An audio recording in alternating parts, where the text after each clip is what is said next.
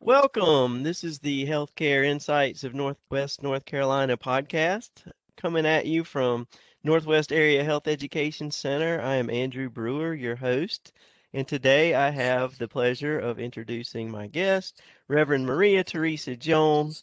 Maria is the manager for the chaplains for staff ministry in the Department of Faith Health Chaplaincy and Education at Wake Forest Baptist Medical Center in Winston-Salem. Maria is an ordained UCC minister who serves in the local Methodist church as well as a full-time board certified chaplain. Reverend Jones is a native of Puerto Rico, a veteran, and a former professional dancer. And today she's in her office fulfilling her administrative duties. So let's begin there. What is the administrative duties and the day-to-day things of a chaplain? So, first of all, Andrew, thank you for inviting me to be with you this morning. Very simple. As a chaplain for staff support and a chaplain in the staff, my job and our role as administrative chaplain support is to provide support and care to our chaplain residents that are here, covering a lot of our clinical units. Of course, that looks a little bit different now because of the pandemic, and we have to make sure that everybody's safe, safety first. And so we serve as a mentor, as a resource when difficult situations happen in the life of healthcare in a level 1 trauma academic medical center. We are the go-to individuals for our residents, as well as staff and mental health care providers across the system. We are the first point of contact so that then we can engage a holistic approach of response to the needs as they arise. That's great. Now, just to clarify, a chaplaincy resident is going to be a chaplain or a doctor or both? So in many cases, both. Our residency program, let me just say, I am so proud of our program, our clinical pastoral education, our education center. Of course, it is an approved education center by the Department of Education. It is adult education. And this is a center designed to prepare persons that may answer the call to chaplaincy. But not everybody does chaplaincy work. We have many beautiful persons in professional life that have taken this training, because the truth of the matter is that the skill set gained from clinical pastoral education are life skills. And so we have physicians that have come through the program. We have clinical psychologists. We have community clergy. It is an absolutely beautiful, diverse, and inclusive environment for all professions that have achieved a master level of education and that want to continue to pursue spiritual care and how to accompany persons in distress.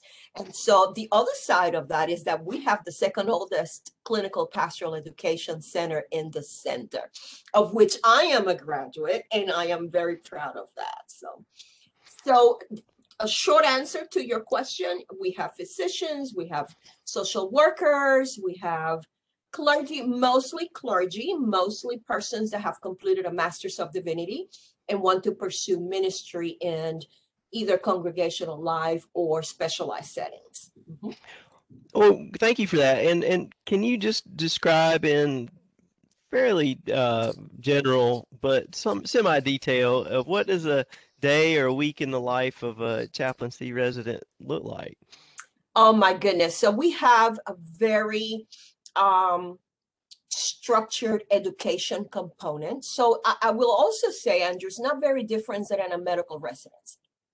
Not much difference in that. So this beautiful balance of a very rigorous quality education plus practice. And our model of education is action reflection. So you bring to the table the experience lived in your clinical settings to the theological, spiritual care training and education component.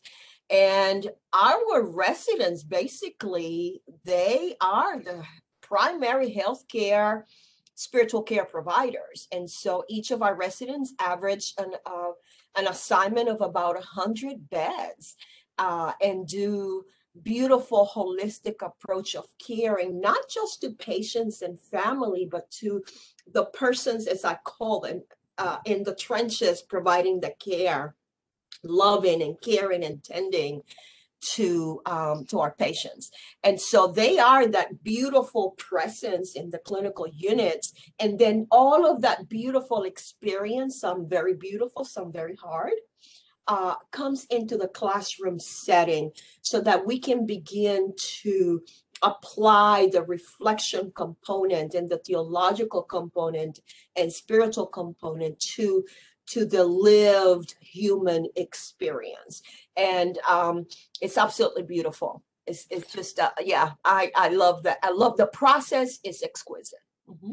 Well, I love that, and you can see the excitement on your face when you talk about it. And I think it helps people understand that in an academic level one trauma center, academic medical center, we think clinical, we think, we think about the specifics of delivering health care for treating injuries, treating illness, and stuff like that. But we don't really think about the faith part of that, the holistic part of integrating faith and that into the healing. And it's such an important part of the healing process, I believe. And that's just a beautiful thing. And you can tell, again, the smile on your face just speaks volumes for that. So as far as lifelong learning and development, I want to go back to some of your history. And one of the things I found really interesting is you served in the Army for 5 years, I think it was. So can you tell us a little bit about that experience and how that shaped you into doing what, and anything that carries over, lessons learned that serve you today in your role? Oh my goodness, Andrew, that's a very good question, and it's multi-layered answers to that. I served 6 years. I gave my term from right off the bat, and I share with my team often, one of the beautiful, and I have been out of active duty. I went in 1975 through 1981, so it's been a little while back, and I have been out of active duty for some decades. But one of the most beautiful gifts that I continue to draw from is this concept, this leadership concept, where you just don't leave anyone behind, right? And that when we talk about this form of leadership, that you lead by example, that's lived. That's the way of being. You don't leave anybody behind. You lead by example, and you don't ask anyone to do any more that you're not willing to do yourself.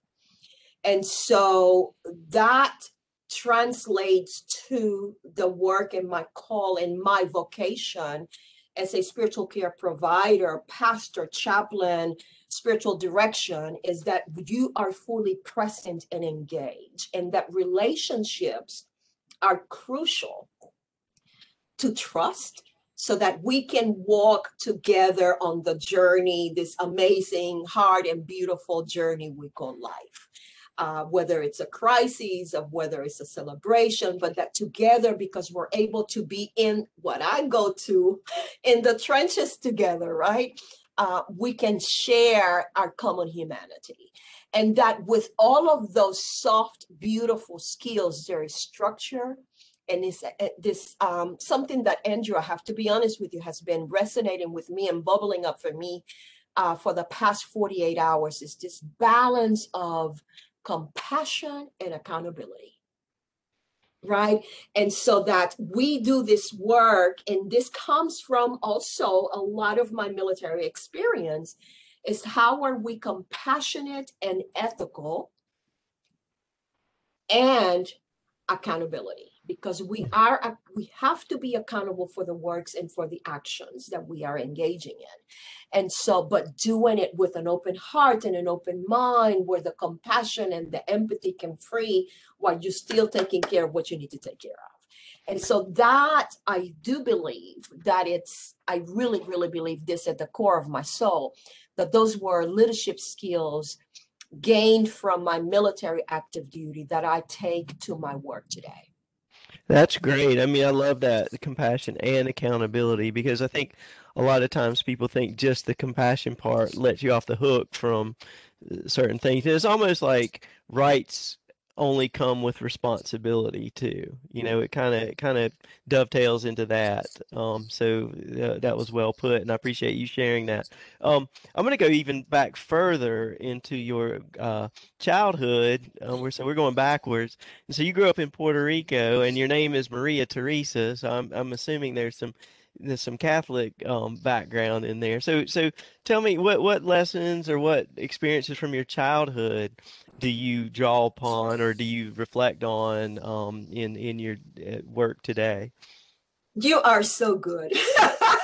Yes, mi nombre es María Teresa. I was born and raised in San Juan, Puerto Rico. Um, Raised Catholic. I have some beautiful memories of my traditions, my Catholic traditions and my roots, and I often go to that. There isn't anything that I do from a spiritual care perspective or a pastoral care perspective or a spiritual direction perspective that does not touch on my beautiful rituals from my days in the Catholic Church, which I love dearly. Because of health issues of my parents and life changes and transitions, I no longer practice Catholicism, going to mass, but I still do my rituals, I still do my prayers and my rosaries and all of that never leaves. One of the things that I think it's important to me that speaks to my soul and the ways in which I navigate this vocation of spirituality. I grew up at a time of when post Vatican II, when liberation theology in Latin America was birthing. It was just brewing and being birthed out of injustice and horrific poverty. And so Oscar Romero, John Sobrino, many Catholic priests that took part of that movement post-Vatican II to liberate the oppression of persons suffering in Latin America because of injustices and horrific poverty. And so that is the essence that infused my tradition, the ways in which I was being shaped theologically. It was very much grounded on Latin American liberation theology. And my father, devout Catholic, lived that. And so I have beautiful memories of my father, living into what it was to be on the side of the oppressed and the poor. And as kids, my brother and I will accompany my father with his best friend, a Catholic priest that was one of our teachers, to the communities, to be with people, to provide care and presence and love, particularly marginalized, oppressed communities. And so that feels me. Those were the seeds planted in me at a very young age in my Catholic tradition of growing up that have continued to flourish even now, and then very theologically sound. In my faith tradition, I claim the Christian tradition. And so the teachings, right, the teachings and the example of this man from Nazareth, this beautiful Afro-Asiatic Palestinian Jew that was an undocumented, poor person. And so all of that is grounded on the seeds that was given to me from a very young age. And that comes with me everywhere. That is part of my story. And it is very much Andrew, it is very much the formation of my faith and my tradition, as I do this work of loving and caring for the least, the last, and the lost. Well, wonderful. I really appreciate you sharing that. And I can almost feel the melodic nature of that when you talk about the liberation, and I see your movements, which is going to probably guess where I'm going with this next question about dancing. Uh, So you are a dancer. Tell us a little bit about, your dancing past and how that's how you've kept that as a part of your rituals. You mentioned rituals, and then how that brings out just the excitement of what you do in a day-to-day basis.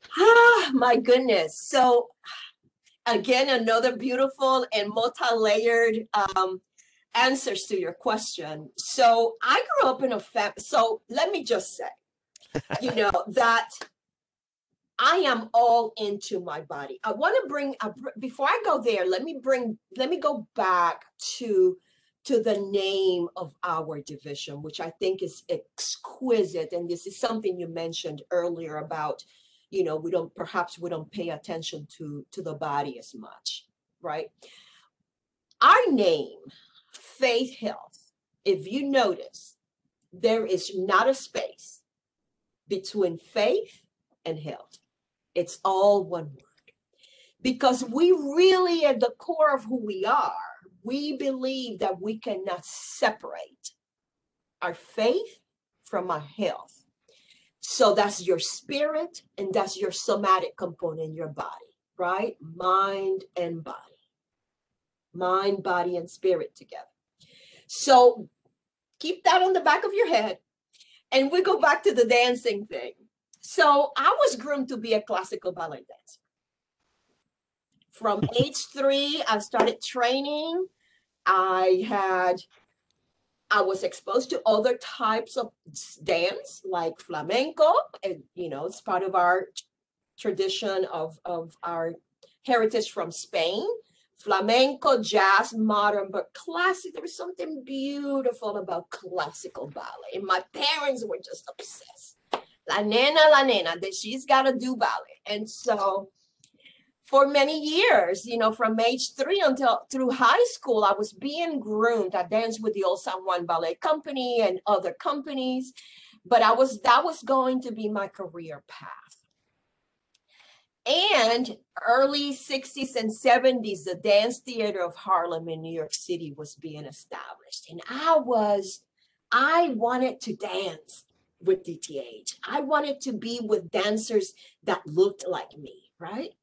And so I was prepared for auditioning. And I attended 2 auditions to be accepted into the school. This was in 72, 73, something like that. And I did not get admissions into the school for DTH. I was devastated, Andrew. I was crushed. I'm like, okay, so what am I going to do? All I know to do is dance. And so that's when I did not make my last audition in 1975. That's when I decided I was going to join the Army. And so I went into the Army because I didn't know what else to do. And I was crushed. And so here I am. But even better than that, even better than the classical training of beautiful stylized movement, it's my African roots, my African heritage, the drum, the percussions. And as you know, salsa is the essence of our Puerto Rican dance that was actually birthed in New York City, but the roots out of Cuba, right? It's the roots of salsa, our Cuban roots, born in the 70s in New York City. And there is something about the movement of salsa, and salsa is spicy tomatoes and flavor and color and taste and all of the goodness, right? And so ballet, salsa, it's how I get into my body. That's how I connect to movement. That's what grounds me. And it's spirit moves when I dance. And it is a prayer for me. It's a ritual of prayer, of giving thanks for the ability to move and to listen to the rhythms and to be fully into my body? That's a long story for one question. Well, there's a lot there, and I love that. I mean, especially the mind, body, and spirit. I think, again, I think when people think about the medical center, they think strictly the body. What's wrong with the body, what needs fixing, what needs healing, and oftentimes we leave out the mind and the spirit. And I think I think there is um, a lot of people, there's a groundswell of people becoming mindful and becoming spiritual because they realize that it's just not the body alone, but it's the way our mind connects to the body, the way our mind connects to the spirit, and we are just flesh and blood and filled with the spirit if we allow it. And it's always there. It's just recognizing that. And I think movement, I do it through yoga and sports and also running, and I've recently got into dance. So yeah, it was way out of my comfort zone for me, but every Monday night, 6:30, I'm doing body jam at the William G. White Oh, that's YMCA. lovely. You Yeah. have just made me happy. That's beautiful. So I really enjoy that, and just, building up the choreography, and Beautiful. I have lived in the Caribbean, so I do know that, how warm climates seem to excite the desire and the color, and you said the smell and the feel and the sights and the sound, Yeah. and it just Yes. envelops you. So I, Yes. I could sense that when you were talking about it, Yes. and Right. feel that. So it's great, and and it's a great life story too for people to understand. Like, you knew dance, and that's what you were training to become. And when you didn't, when your path got off a little bit from that, you went into a place where you got that. I think that grounding for compassion and accountability. Don't no one's left behind, and to be accountable for everything. And so I love how your story just weaves in to all this to bring you where you are today. And so let's get to back to today. We spent a little time on your past, and now today here we are in a global pandemic, Mhm. and one of the things that we know is happening is mental health has been suffering. There's probably more compassion fatigue, caregiver burnout, however we want to say that. So just talk about some of the changes you've seen, the challenges, lessons learned, and all that since last March. Mhm. My goodness. Whew, that takes my breath away. Um, I think, the first thing that I needed to do was to give myself permission. And I think I'm beginning to see this permeating across our culture, our pandemic lived culture, is how do we give ourselves permission to recognize the horror of a pandemic and the beauty? And that, for me personally, the ways in which I can better serve my people is to understand those two tensions. And that in understanding those two tensions, we are able to give ourselves permission to honor our humanity. And what I am seeing, in addition to the sheer exhaustion and suffering, is this glimmer of embracing vulnerability, authenticity, being able to be real with our feelings and our emotions, our grief. And I'm also beginning to see more a reliance on spiritual care providers, chaplains, soul companions. That's what we do. We are soul companions. A reliance and almost a dependency, because there is reliability, there is presence, and there are relationships being built. And that it feels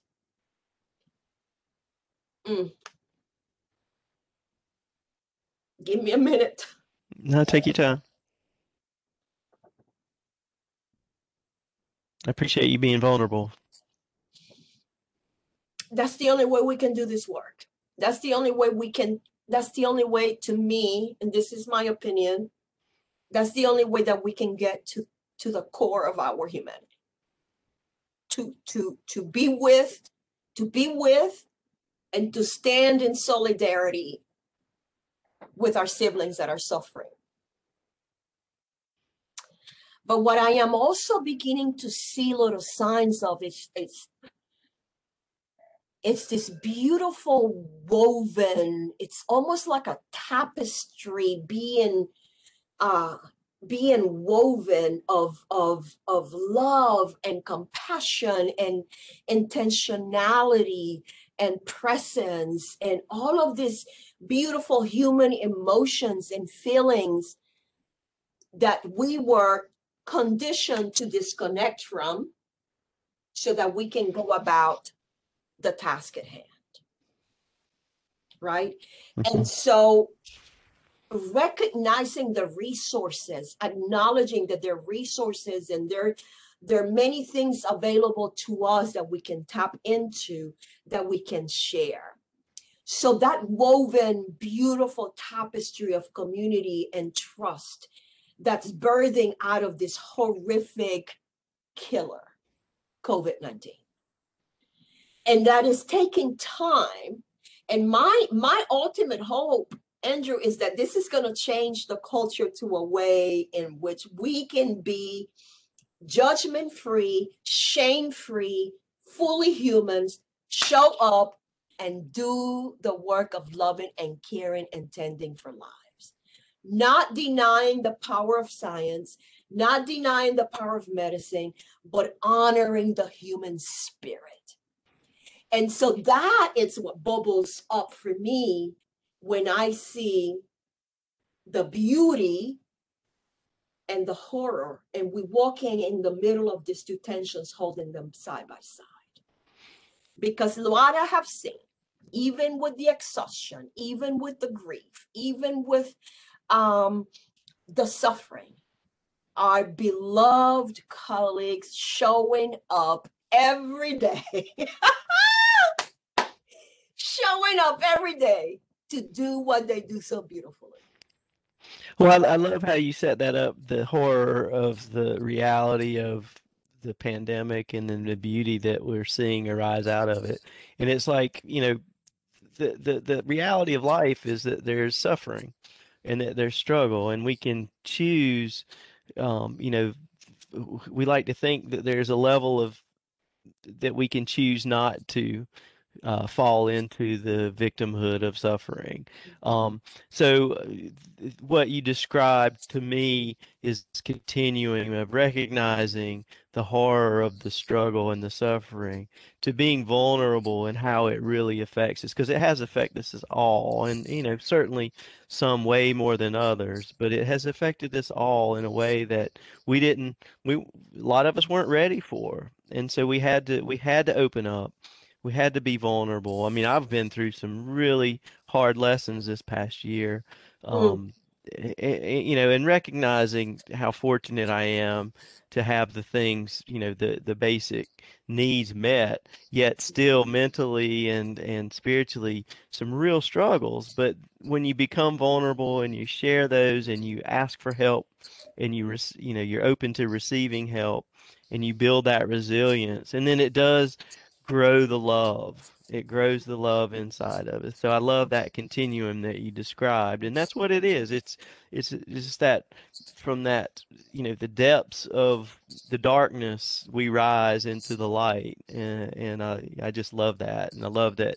That's the embodiment of faith health, is building that trust of connection and relationship and resources for people to understand they're not alone in their health journey and in their faith journey and stuff. So I'm trying to get to the next question, and I think that back to faith, or let's dive into faith, and just some of the anecdotes maybe you share of how people that have been resistant to that component, and just, because I can sense, I see that some people are like, life sucks and then you die and there's no God, but then to understand, and maybe, something happens, some spark or something clicks to where they feel, the spirit come alive. And have you seen that? Can you share anything about that you've noticed happen in the. So absolutely. So let me first say that our role as chaplains is to honor, to respect the differences of traditions, no traditions, beliefs, no beliefs. Our role and primary responsibility is to accompany persons while we hold those sacred spaces for persons to make meaning of what is important to them. My ordination as a United Church of Christ pastor has absolutely nothing to do with Jane may need when she comes to me in spiritual distress. My job is to meet Jane where Jane is and hold space of love and compassion, no judgment, right?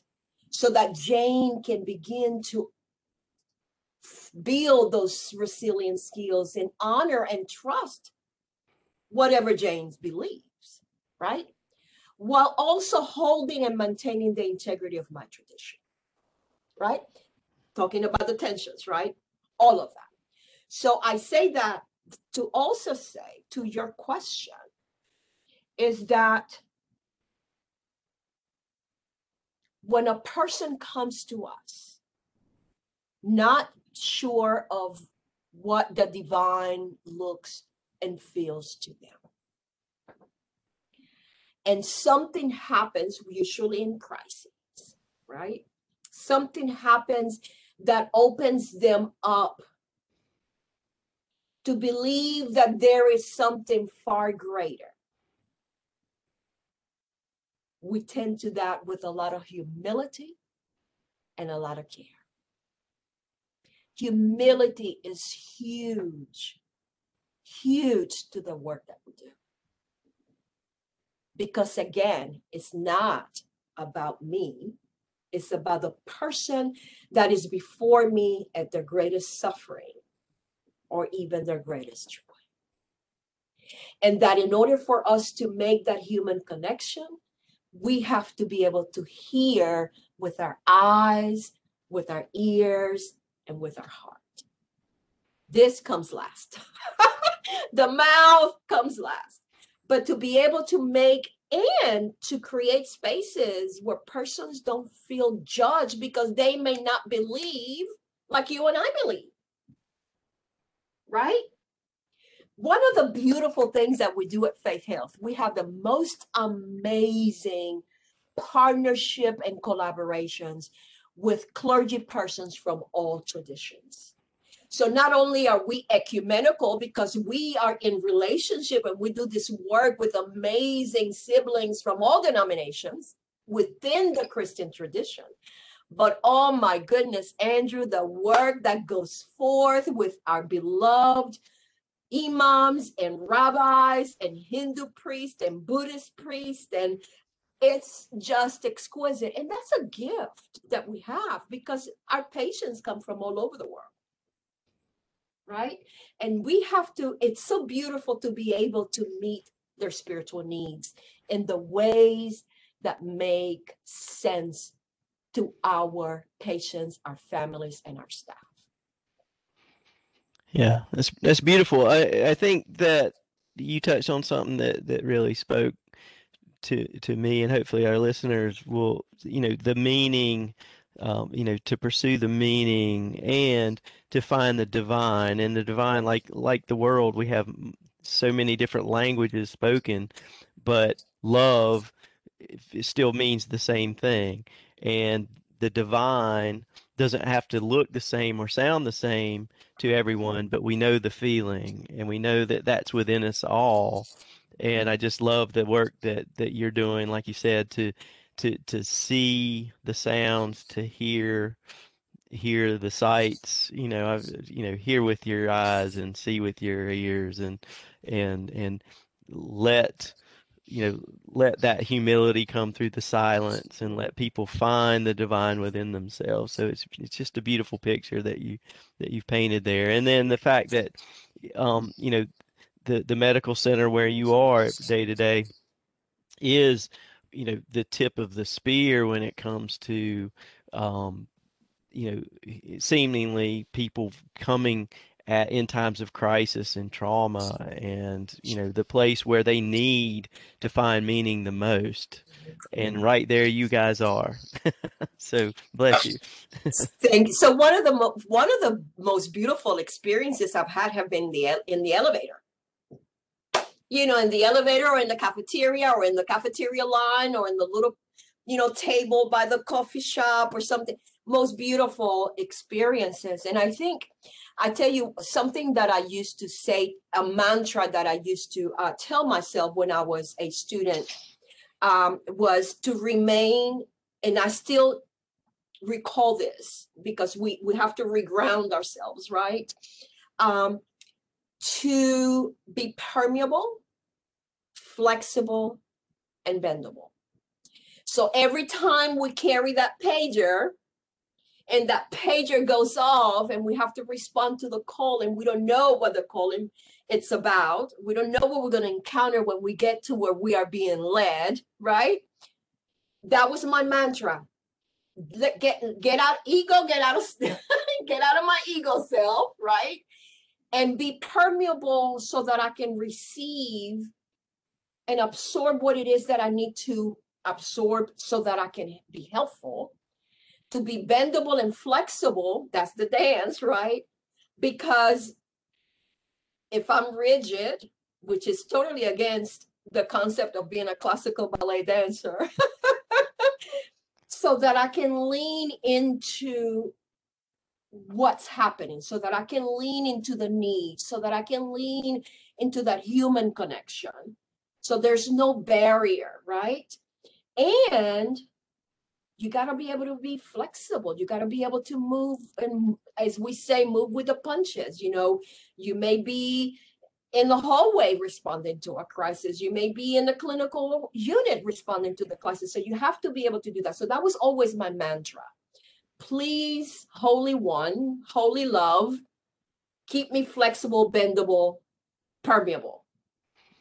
Yeah, I love that. I mean, it's also another way of saying being non-judgmental, and Exactly. and being open-minded, and just allowing people to reveal their truths. And I think I'm doing some health coach training, and I realize how difficult that is for us when we're not trained that way. We want to immediately start correcting, immediately want to start talking and Right. offering advice when Mhm. that goes counter, because usually people will shut that off. And I wanted to also mention, you talked about the elevator, or the table in the cafeteria, and that's, to me, that was one of the things missing most about working from home, was these ad hoc, just chance encounters that I had throughout my day. Because I'm a computer guy and I'm sitting in front of a screen, and just walking down to the Starbucks or going to the Ardmore Cafe, and Yes. just the smiles you would see, or just the random conversations that would pop up. I mean, it's kind of like that law of attraction thing. You're giving off energy, and that, like energy is attracting to you. So I really miss that part of things. I'm really grateful that we're able to connect remotely in these ways.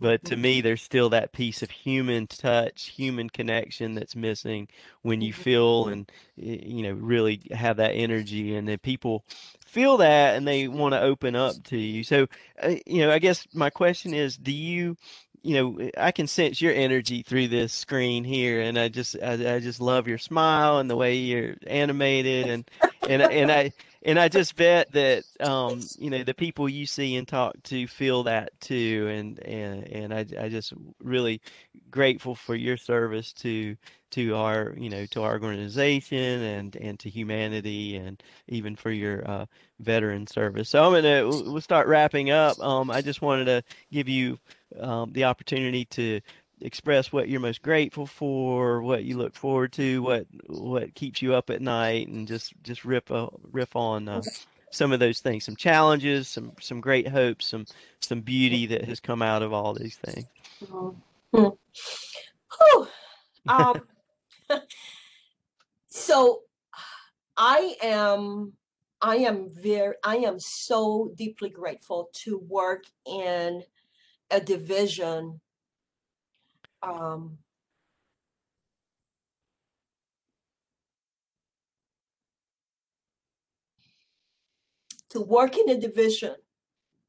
that it's truly committed. It's not just talk,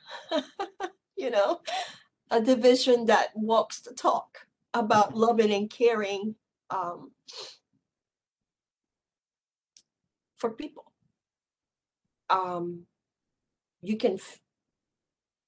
You feel it. That it's such a gift for my vocation, because that honors, affirms, respects, and appreciates my ability to be fully human in this work. We don't fake the funk. So that it's and in this last year, that has been my sustenance. I do not, hear me say, I do not romanticize in any way, shape, or form the work, this work. This is hard work. The stories we tend to, the work, it's hard. And to have a division and a team of colleagues that are all about the same things, right? Is very healing. It's very refreshing. It's inspiring. It's built in trust that we can take care of one another also as we do this. So that to me is the greatest gift, being part of a division that lives that. The other thing that I think it's powerful is that to do this work, it's a privilege. It is a privilege. And that to be able to do it, I get to do, in my second half of life, I get to do what I love to do, and hard and beautiful. That's the other tension, hard and beautiful, right? The other thing that this particular year has taught me to do is to look into the eyes, right? So we have these things.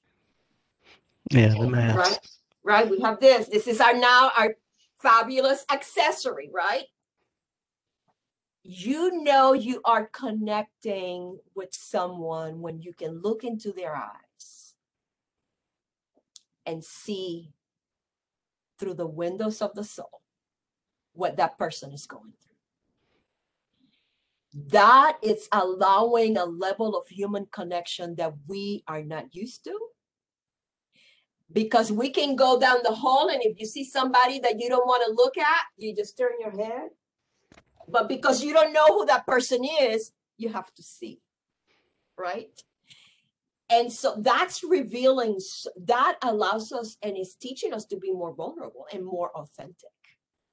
Because you cannot see whether I'm smiling or anything. You have to look into the eyes.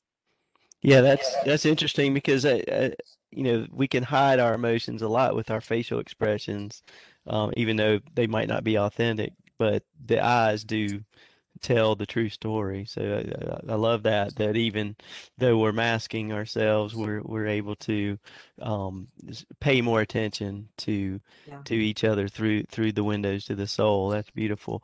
Last question. Is there a quote or a scripture or anything that is your go-to that you rely on frequently?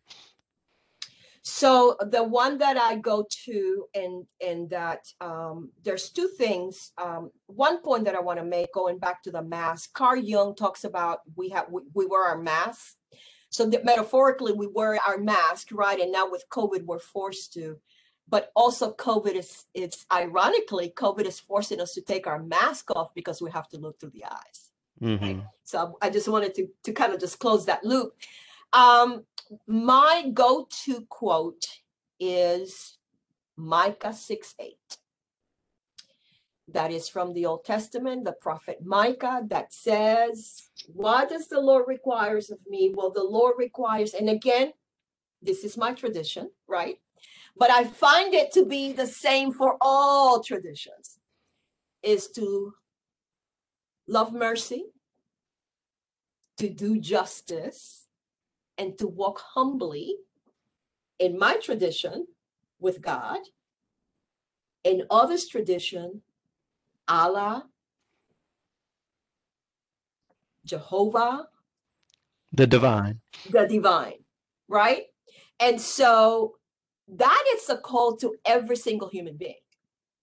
Whether you are ordained or not, pastor or not, our call is to love and to care for one another. That's it. And that I remind myself on days where I don't feel like doing XYZ.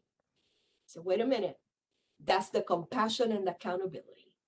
This is what we are all called to do. To love and to care for one another. Justly and mercifully.